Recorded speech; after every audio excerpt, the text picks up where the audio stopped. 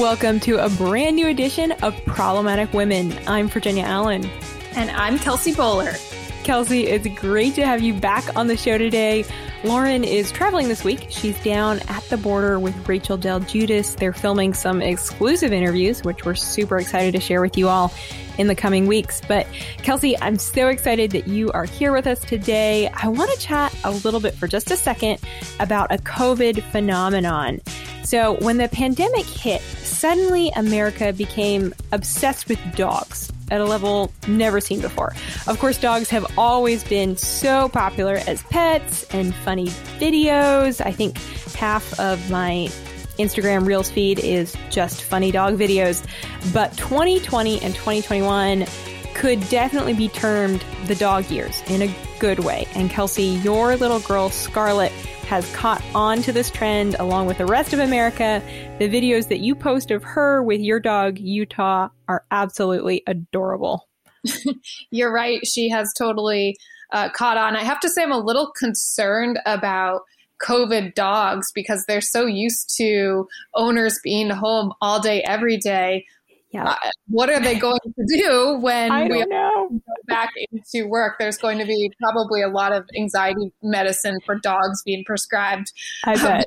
But yeah, Scarlett and my 4 or 5-year-old Australian Shepherd, Utah, are the best of friends. I'll say at least on Scarlett's part, Utah is her best friend. Utah has warmed up to Scarlett, and if you follow me on Instagram, I do often post cute content of them together, and it just melts your heart. She's obsessed with him, but Utah doesn't always return the love, and I have to be honest, like Instagram does not always reflect reality, as most of you, our listeners, know.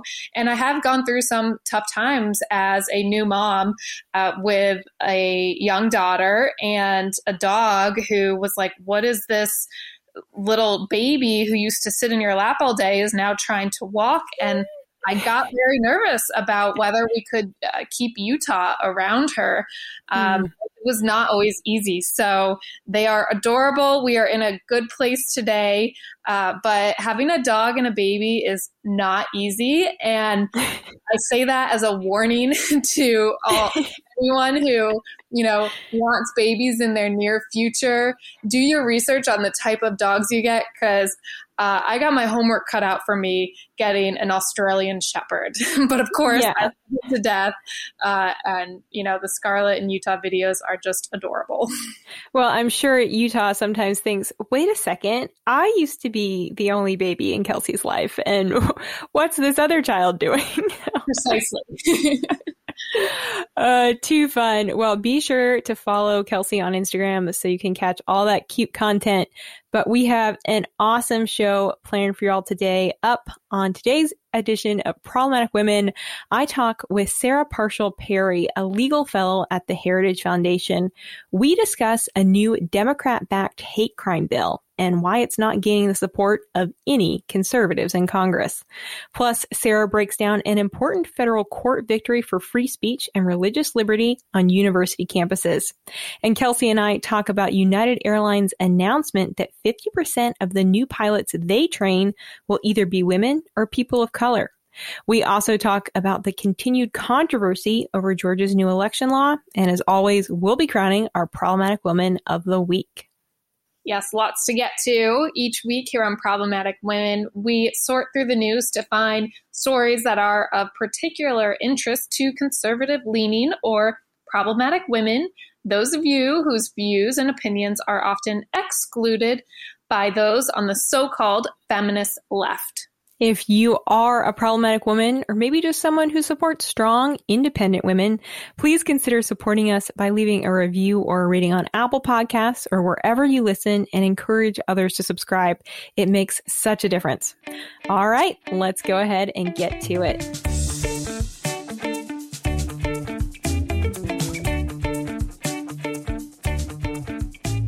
I am so pleased to be joined by Sarah Parshall-Perry, a legal fellow in the Edwin Meese III Center for Legal and Judicial Studies at the Heritage Foundation. Sarah, welcome to the show.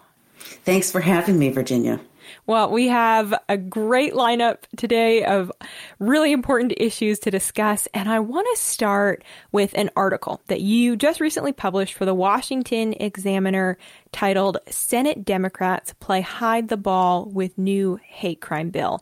In the piece, you discuss how Hawaii Democrat Senator Mazie Hirono's new bill, the COVID-19 Hate Crime Act, really what is included in that bill and what that bill means. So just begin by telling us what exactly the goal of this legislation is. Well, ostensibly, it's directed at hate crimes against Asian Americans and Pacific Islanders. And understandably, Mazie Hirono from Hawaii, someone who is from that descent herself, she's sort of increasingly concerned with the reported incidents in hate crimes against this group of American citizens. However, the problem is sort of twofold with this bill. First, it is entirely duplicative of what we have already on the books. There are at least 4 federal laws that prevent these kinds of hate crimes from taking place. There is a reporting system at the federal level that is specifically designed to address hate crimes based on race and nationality. And also, all but 3 states in the country have their own local and state level hate crimes laws, particularly in California and New York, which if you go to the Department of Justice website, you'll see that the incidents correlate with sort of increasing hate crime statistics against Asian Americans in those 2 states, in the coastal states of New York and California. And their states actually have some of the most robust anti-hate crime legislation on the books. So the first problem is that it ultimately just does more than we need government to do by duplicating and appointing another government bureaucrat to handle a situation that's already being handled by the government machinery. So then what is the motivation that Mazie Hirono seems to have in presenting this bill if we already have legislation in place that prevents these types of hate crimes? Well, I titled the op-ed "Hiding the Ball," and ultimately sort of the political MO for the left these days seems to be the issue of SOGI protection, sexual orientation and gender identity. And not surprisingly, the bill itself contains language with these explicit protections and their interrelationship to COVID-19. Now, laughably, that's a connection I don't think anyone in their right mind would make. The connection between COVID-19 and, for example, gender identity. I do think it's another way for the Democrats in the Senate to be able to shoehorn through an interpretation and an adaptation of federal law that includes gender identity as a protected class. Bostock, the decision that everyone remembers from 2020, had a lot of fallout. This was a decision in which Justice Gorsuch made clear specifically that biological sex was still the determining factor in federal law. But because biological sex naturally implicated sexual orientation and gender identity, you couldn't take those into account without taking into account biological sex.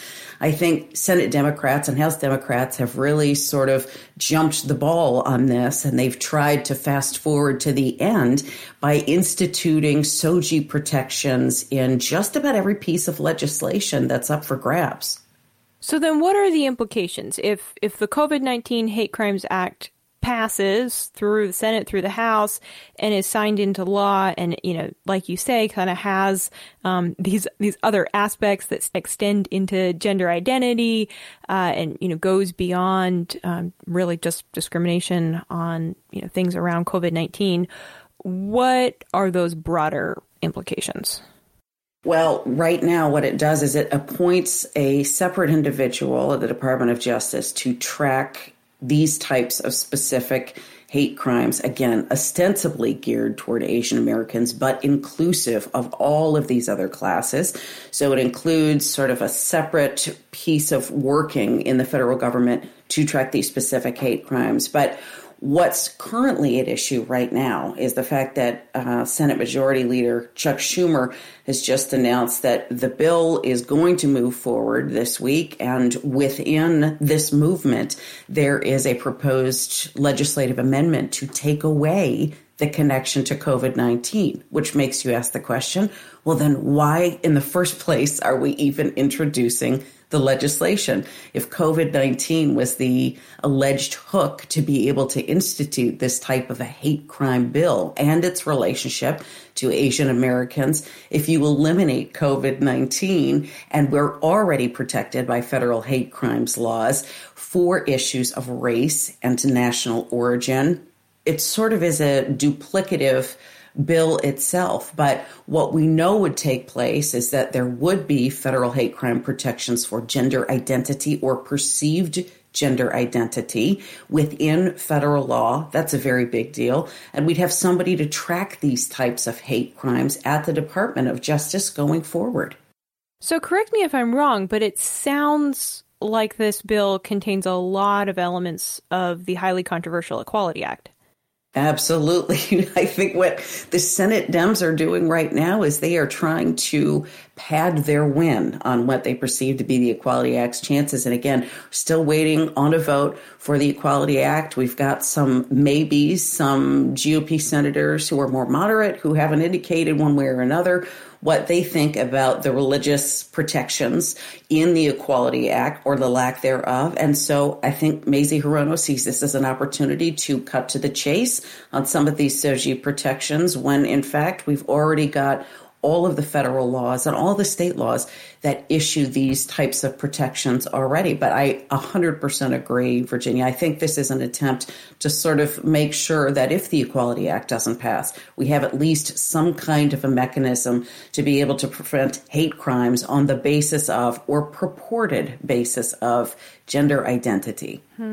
So as you mentioned, Senate Majority Leader Chuck Schumer has said he's gonna bring this bill forward for a vote on the Senate floor. So what do we expect to happen next? This is a partisan bill. No Republicans have come out in support of the COVID-19 Hate Crimes Act. What do you think this debate is going to look like? Well, it's hard to say. I do know that Republicans have offered amendments. Of course, we don't hear anything about those amendments because if you believe other media outlets, they're only covering the Democratic amendments which have been introduced. And ultimately, one of those amendments would remove the COVID-19 language hook in the first place. Might actually portend a renaming of the bill because, of course, COVID-19, again, was the ostensible reason for the bill in the first place. But along with other Republicans, Susan Collins, for example, has some concerns she's expressed about the bill's original language and that link between hate crimes and coronavirus. But we know that there also is an amendment on tap from Senators Richard Blumenthal and Senator Jerry Moran that would establish grants to aid state and local governments with their own hate crime reporting on this front. So there are two pending Democratic amendments that we know of, one Republican amendment, and we are anticipating a vote on this bill by the end of the week. Wow. Okay. Well, we'll keep a close eye on it. It's going to be fascinating to see how this unfolds. Really appreciate you breaking that down for us, Sarah. Sure. I do want to take some time to get into another topic that you've been covering very, very closely for the Daily Signal and the Heritage Foundation, and that's the subject of religious liberty and free speech. Recently, we've seen quite a few victories on college campuses around free speech and religious liberty. Let's talk about one specific case that happened at Shawnee State University in Portsmouth, Ohio, which is a public university. Back in 2018, the Ohio University charged philosophy professor Nicholas Merriweather with a violation of Title IX because he refused to use a student's preferred pronoun. He said he could only use the student's biological pronoun. So could you just explain this case a little bit for us? What was the situation here?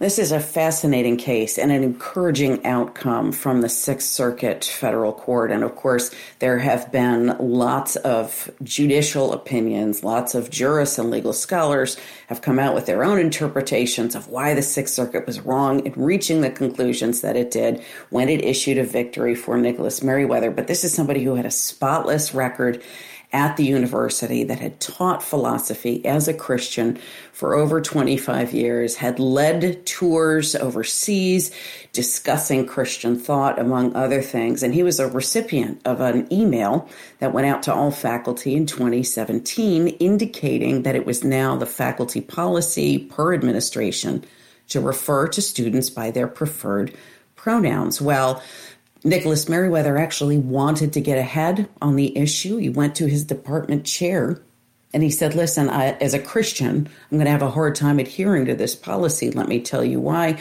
And his department chair actually exhibited patent hostility to Dr. Merriweather. She said that Christianity had no point, it had no place in academia, and that it was primarily motivated out of fear, his desire just to use biological pronouns or just to use the student's last name. So these were things that, while he may have had objections to, she informed him that he was going to have to adhere to anyway, but it was not tested until 2018 when he was actually in a class and saw a student, obvious male biology, no indication of this student's preferred pronouns in any record, in any academic record. So I can start by saying that this was a student who, to me, sort of raises the specter of whether or not this individual was attempting to make a political statement. There was no record whatsoever of a preferred pronoun. And when Dr. Merriweather referred to that individual as sir, as opposed to ma'am, the individual came up and said, listen, I'm transgender and I want you to refer to me by a female pronoun. Long story short, after back and forth and the threat of further disciplinary action, again, for a teacher who had a spotless record, who had had 2.5 decades of stellar, exemplary work at the university, he decided he was going to be proactive, and he brought suit in federal court. And ultimately, the Sixth Circuit decided absolutely you cannot compel a professor to say something with which he does not agree. And professors, as much as anyone else, do not relinquish their constitutional rights when they walk in the schoolhouse door. So essentially, the Sixth Circuit has said, yes, this case can move forward, proceed. So after the Sixth Circuit's decision, what happens now? So the case will be remanded in part. The case granted summary judgment for Mr. Merriweather himself, which is wonderfully dispositive on certain questions. He brought a number of claims, but as concerns the First Amendment claim, which is really sort of the biggest issue here, the Sixth Circuit decided, listen, we're going to close the book on this. This is what we're making a decision, a determination on right now, but it will be remanded for the other claims that he brought up because the court requested supplemental briefing by both parties to make sure that all of the facts had been displayed, that they had been investigated. So we'll be curious to see what the outcome is there. But this is a groundbreaking decision out of the Sixth Circuit. And I do think that Judge Thapar, who is he is American Indian. He is somebody whose family is immigrant, and they have really worked their way up. He is a judge of stellar credentials who was the second of President Trump's judicial nominees. He really had no patience whatsoever for this new catalog of wokeness that we're seeing come out of universities, and said, these need to be paragons of intellectual diversity. We cannot compel the speech of our professors any more than we could compel it of our students. And this is ultimately a slam dunk win for the First Amendment on college campuses. Well, and, sadly, this is a situation that we've seen played out before. The Daily Signal did a documentary about a teacher that had a very similar situation happen and lost their job because they essentially called a student by the wrong pronoun, quote unquote wrong pronoun. So what does this ruling mean for freedom of speech and religious liberty moving forward? Well, there's this excellent precedent if there are suits in the future. What we've done now is based on the case that you were referring to, the case of Peter Vlaming in the Fourth Circuit. It sets up a circuit split between the Fourth Circuit and now the Sixth Circuit, both of which reached opposite outcomes on the use of preferred pronouns within an academic setting. Setting up the circuit split actually tees up a Supreme Court consideration. Now, whether or not we'll actually see that remains to be seen, but there is now sufficient jurisdiction, because there's a difference of two federal circuits, for the Supreme Court to grant cert and make ultimately a determination on which of the two impressions and analyses is correct. So it will be something definitely for future consideration. So could one of these cases rise to the level of the Supreme Court, or do you think that would be a separate instance that would bring this issue to the Supreme Court potentially? It's not beyond the pale for Shawnee State and its Board of Governors to continue litigation until they receive the outcome that they want in this case. And while ultimately the Supreme Court has not ruled on an issue as specific as this since the case of Pickering, which was a few decades ago, in which the court said, we're not getting to the question of how much freedom within a scholastic context a professor has. That's for a later date. And that was a case on which the Sixth Circuit ruled, ultimately using what's called sort of the Pickering analysis, the Pickering balancing test, whether or not preferred pronouns are a matter of public concern. The Supreme Court will want to revisit that rationale from Pickering to make a determination about whether or not this is an appropriate interpretation. So it's wholly possible that Shawnee State could say there is a circuit split, we are unhappy with the outcome, and we're going to appeal this to the Supreme Court.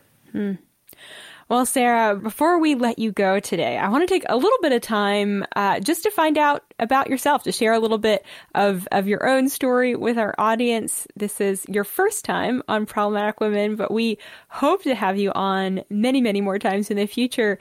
So how did you first get interested in the field of law? Well, actually, I am the daughter of a lawyer and swore I would never do public interest law. Never say never, because that's precisely what I ended up doing. And I took sort of a circuitous route. I got my start in complex civil litigation. Ultimately, I wanted to help people.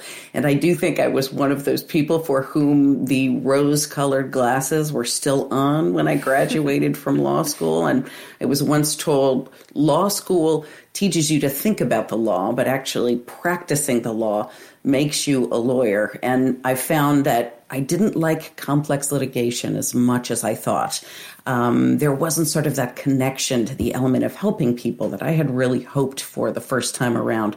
So I went in-house at an advertising agency, did corporate and transactional law and development for them for a number of years. And then, as fate and divine intervention would have it, had 3 kids in short order, got involved in public policy work, another never say never moment. And that's precisely where I ended up re-entering the workforce. Found myself drawn specifically to the notion of academic freedom and my work in building coalitions dedicated to religious liberty and defending against incidents of anti-Semitism on campus was sort of the perfect match. Ultimately, that set me up for my tenure at the Department of Education's Office for Civil Rights as senior counsel there. And then here I am now at the Heritage Foundation doing and writing about precisely the types of things that I went to law school to do. Yeah, well, we are certainly honored to have you at Heritage. It's a true blessing and treat. For anyone listening who, is maybe weighing, do I go to law school? Should I pursue a career in law? What would you say to them? What would be your advice to them? Well, I think I would start by saying you need to ask yourself the question of why it is you want to be a lawyer. For me, that was sort of the continual refrain. That was sort of the violin E string that continued to play. I really wanted to help people who were discriminated against. And one of the areas of law in which I practiced was employment discrimination law. My father himself, civil rights attorney, who also practiced in employment discrimination law. But if you start with the why, the how, what, and when, always falls into place. I think also you need to ask yourself if you are thinking the public interest law firm route or the public interest nonprofit route, or you're interested in going the partner fast track route, because for individuals like me who knew I wanted to have children, that was certainly out of range for a while. So the why is definitely the first and most important question. Yeah. Well, we want to ask, before we let you go, one final question that we love to ask all of our first-time guests on the show, and that is, do you consider yourself a feminist, yes or no? Why or why not? Well, to say that feminism is strictly the purview of liberals is sort of a duh response, but I am going to give you that duh response. I think feminists and liberals have claimed the term feminism, but I think as we find ourselves modulating in our political stances and our allies with other women and other individuals who may not share our political perspectives or our social or cultural perspectives on everything, but with whom we can agree, I find myself working with more and more feminists. And I will say, Virginia, that I don't consider myself a feminist, but I do consider myself a problematic woman. And that, I do think, is the purview of conservatives. Oh, I love it. Yes, absolutely. You 100% are a problematic woman, Sarah. There's no doubt about that. Well, thank you so much for your time today. We really appreciate you coming on. I was happy to do it. Thanks, Virginia. Now stay tuned, because up next, Kelsey and I talk about United Airlines' pledge to greatly increase hiring of female pilots and pilots of color. But before we get to that conversation, I have a question for you all. Are you following the Daily Signal on Instagram? Every day, the Daily Signal releases new content on Instagram that is both entertaining and meant to keep you informed on the news that matters. Whether you love quick explainer videos, inspirational quotes, or reading up on the news stories of the day, you can catch it all on the Daily Signal Insta. So go ahead and pull out your phone and follow the Daily Signal on Instagram so you never miss out on the content you love. United Airlines is trying to keep up with the woke crowd. The airlines recently tweeted, "Our flight deck should reflect the diverse group of people on board our planes every day. That's why we plan for 50% of the 5,000 pilots we train in the next decade to be women or people of color." Kelsey, you wrote an excellent piece for the Independent Women's Forum talking about why this action concerns you. Why do you see United Airlines' actions as concerning? Well, it was only a matter of time before identity politics, racial and gender quotas entered career fields where people's lives are actually on the line. I'm talking about medical professions and now in the airlines. The very idea of hiring pilots based on their skin color and their sex versus their experience, qualifications, and merit is terrifying. An airline's most sacred duty is to keep its passengers safe. And, when we're boarding a plane, we have no choice but to entrust our pilots with our lives. And what United's policy now essentially does is forces us to question our pilots.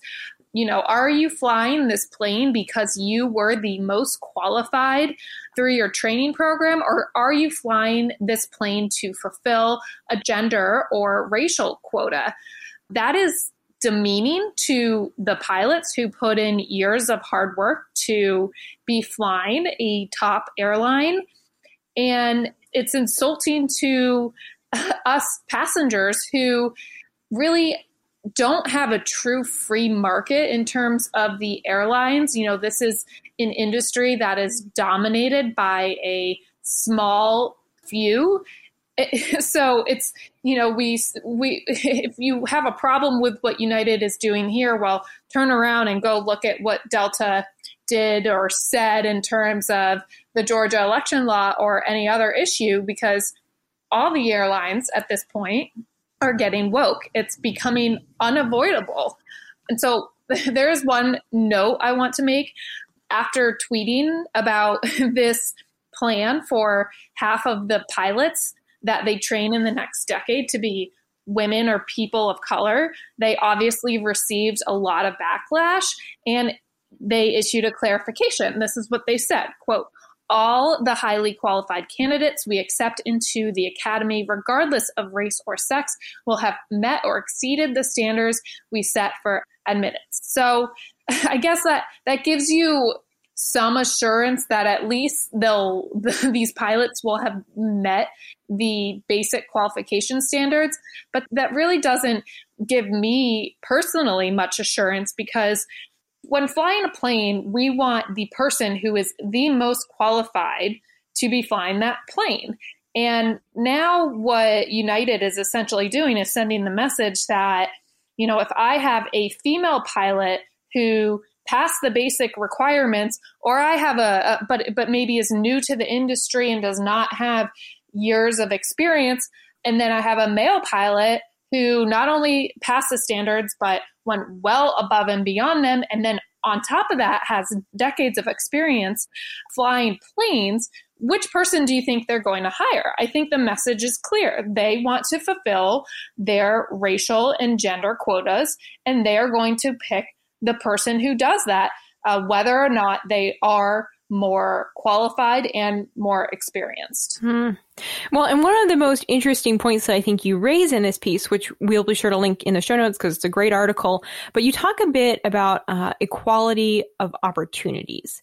So United and JP Morgan Chase, they announced that they are offering $2.4 million in financial aid to the best and brightest talent, opening the door to a lucrative career for people who previously didn't have the opportunity to pursue one.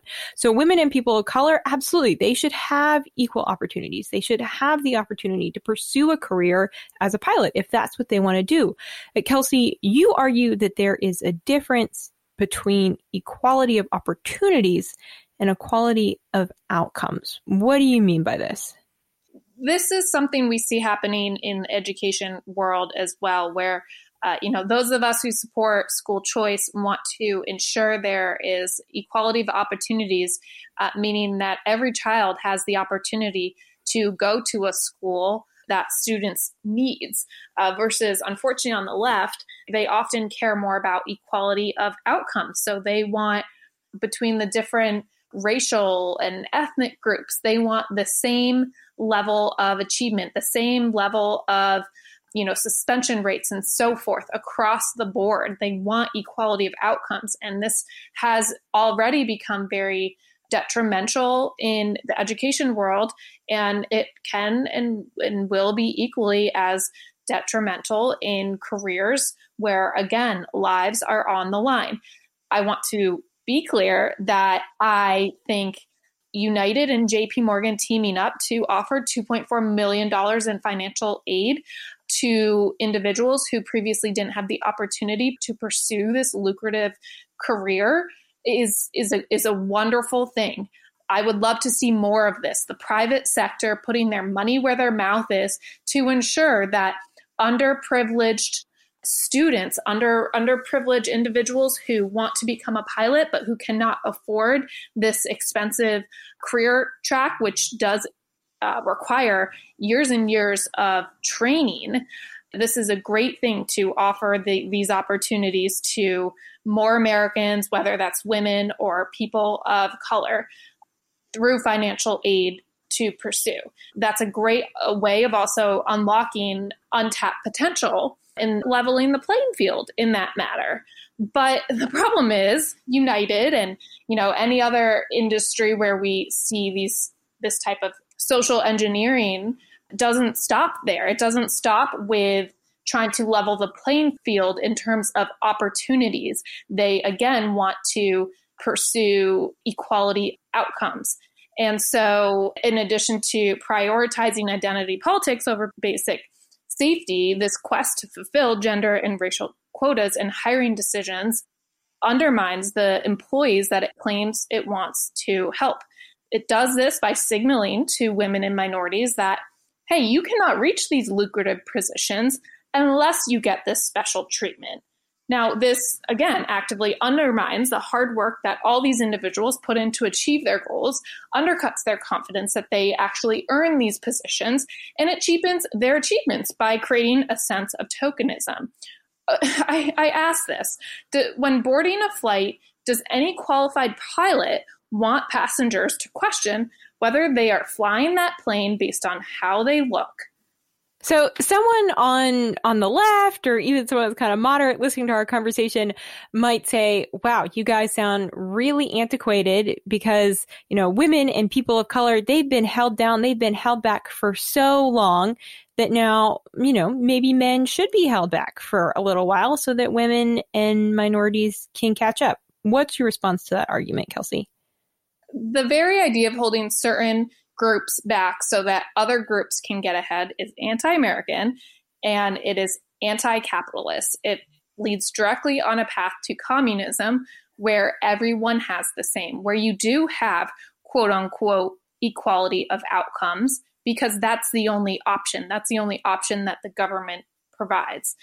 What we're talking about here right now is flying planes, a career that should clearly be based on merit.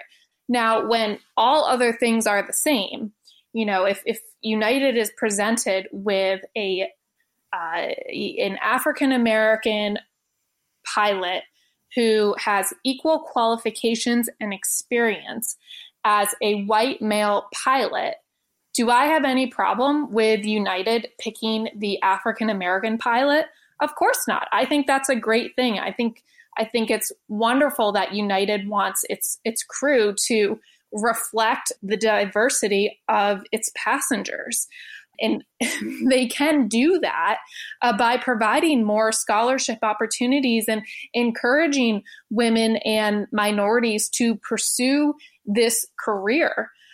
But the social engineering, the idea that they are possibly now going to hire based on skin color and gender should be terrifying to anybody who flies a plane. And again, it's incredibly insulting to all those women and minority pilots who put in years and years and years of hard work to get where they are. Their career overnight is just cheapened because people now wonder, well, did you really get this job because of your qualifications, or did you get it because of your skin color or your sex? Yeah.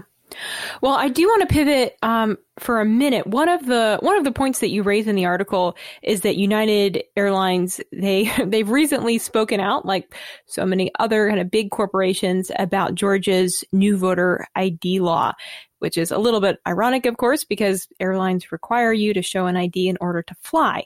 But I want to take a few minutes to chat about this new election law out of Georgia that's getting so much media attention and so much press. The bill has been pegged as racist and discriminatory. There are claims that water and food can no longer be handed out at polling places, that polls across Georgia now have to close at 5 p.m. So what is the truth about this bill? Polling places, they can stay open until 7 p.m. Water and snacks can be handed out by poll workers, or you can bring your own. The bill allows for early voting, even on Sundays. Georgia's election bill, it actually makes it easier for everyone to vote, but it makes it harder for people to cheat. And Georgia's new voting law, it's actually not that unique. Many other states have the exact same laws in place. And in fact, Delaware, President Joe Biden's home state, has even more stringent voting restrictions than Georgia has in place. So Kelsey, why do you think the left is so up in arms over a voting bill that truly only makes it harder for individuals to cheat, but actually makes it even easier for its citizens to vote? Unfortunately, I think the backlash that we have seen in response to the Georgia election law is a direct result of misleading and outright false reporting by the media that was intentionally inflammatory. Of course, I'll credit activists on the far left for fueling the media with all these misperceptions about what the Georgia bill truly would do. And you did a good job explaining some of the basics there.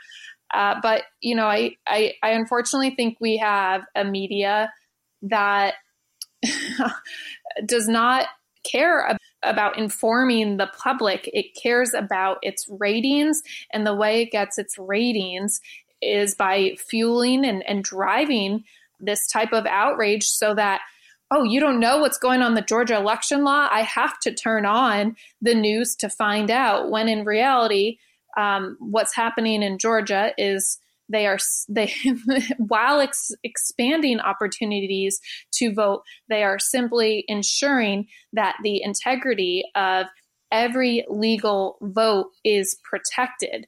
We don't have an American democracy if we don't have protected elections. It's very basic, and it's kind of shocking that this has become such a divisive issue in our country, because we have no country anymore if we don't have voter integrity.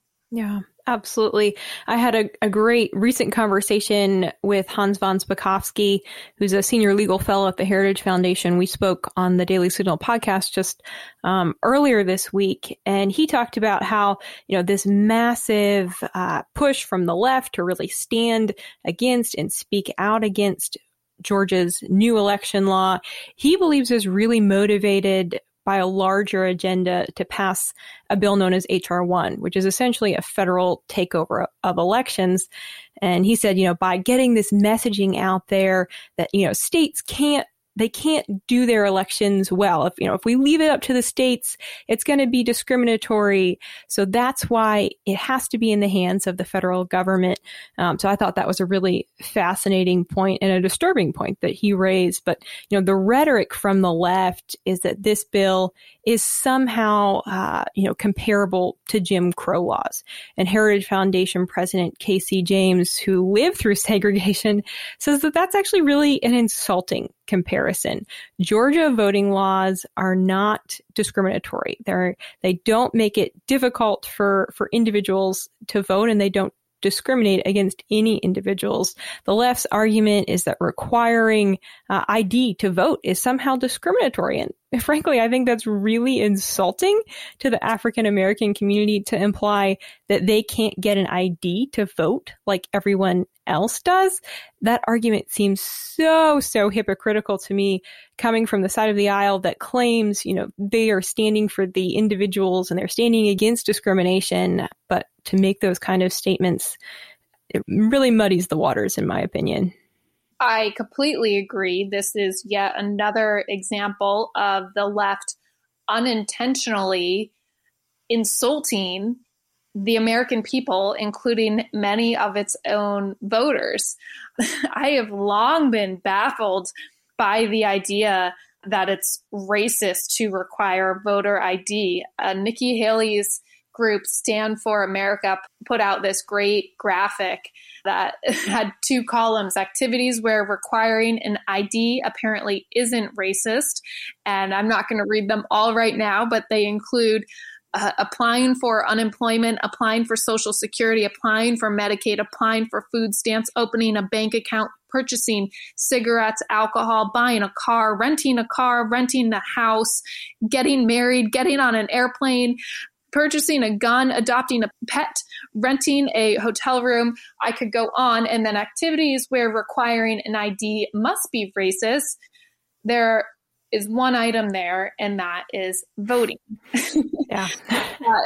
Which bringing us full circle makes it particularly special when airlines come out reprimanding Georgia's election law, for example, like United and others did. Well, if Georgia is racist for asking its voters to prove their identities with IDs, well, I would think that your airline is systematically racist then, because you cannot fly on United without proving your identity. So yes, this is all misinformation. I totally defer to Hans and trust what he says are the driving forces behind the outrage surrounding Georgia's election laws. And it is precisely those types of activists who are actively manipulating the media to create this storm that, yes, very much could lead us down the path of HR1, which would be quite terrifying. So I know Heritage and Daily Signal are both doing a wonderful work on this issue. I know for the listeners, it is hard to keep up. It is hard to decipher truth from fiction, but know that there are resources out there. Virginia, I know you've compiled some of them. Perhaps we can share them in the show notes, because it is important that we all understand truth from fiction, and we all do what we can to ensure that every legal vote is counted, and that we're not going to go down a path that enables voter manipulation and cheating and all sorts of other efforts. Exactly. Yeah. Understanding the facts right now is so important, especially in this debate. So, yes, we will be sure to link in the show notes a couple of resources, including that interview that I did with Hans. So, you all can stay up to date on the facts. All right. Well, stay tuned, because up next, we'll be crowning our Problematic Woman of the Week. Do you have an interest in public policy? Do you want to hear some of the biggest names in American politics speak? The Heritage Foundation hosts webinars called Heritage Events Live. These webinars are free and open to the public. To find the latest webinars and register, visit heritage.org/events.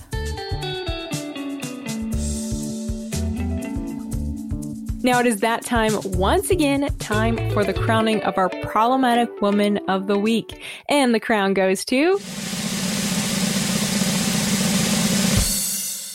Georgia State Representative Jan Jones. Representative Jan Jones testified Tuesday at the Senate Judiciary Committee hearing debating the Georgia election law, which Kelsey and I were just discussing. Democrats called for this hearing, and they titled the hearing Jim Crow 2021, the latest assault on the right to vote. Representative Jones testified during the hearing, and she was very clear that Georgia's new election bill expands voting rights and is not discriminatory. Take a listen to what she had to say. I'm here to discuss what's in Senate Bill 202, not relitigate the 2018 election in which my former colleague Stacey Abrams never conceded, nor am I here to relitigate the 2020. What I can say is that the bill does increase accessibility. 47 counties had no 2 Saturdays of voting and will be required to now under this bill. Additionally, not one single Georgian will have reduced hours of voting and early voting because it allows up to 7 a.m. to 7 p.m. But what it does do is mandate from 9 in the morning to 5 p.m. And we had 134 counties with less or fewer voting hours for early voting. Ms. Jones, the bill absolutely does increase the amount. Congratulations to Georgia State Representative Jan Jones for being this week's Problematic Woman of the Week. All right, well, we're going to leave it there for this week. Thanks for joining this week's edition of Problematic Women. Yes, and don't forget to join us next Thursday morning for a brand new edition. And in the meantime, please subscribe and share. Conservatives need your support in the podcast world, so we would so appreciate a 5-star review on Apple Podcasts, Spotify, SoundCloud, wherever you listen. It makes a huge difference. Thank you for having me back on, Virginia, and have a great week, everyone. Problematic Women is brought to you by more than 500,000 members of the Heritage Foundation. It is a product of the Daily Signal, produced by Lauren Evans and Virginia Allen. Special thanks to our editor-in-chief, Katrina Trinko. We produce Problematic Women in remembrance of our dear friend and former co-host, Bree Payton.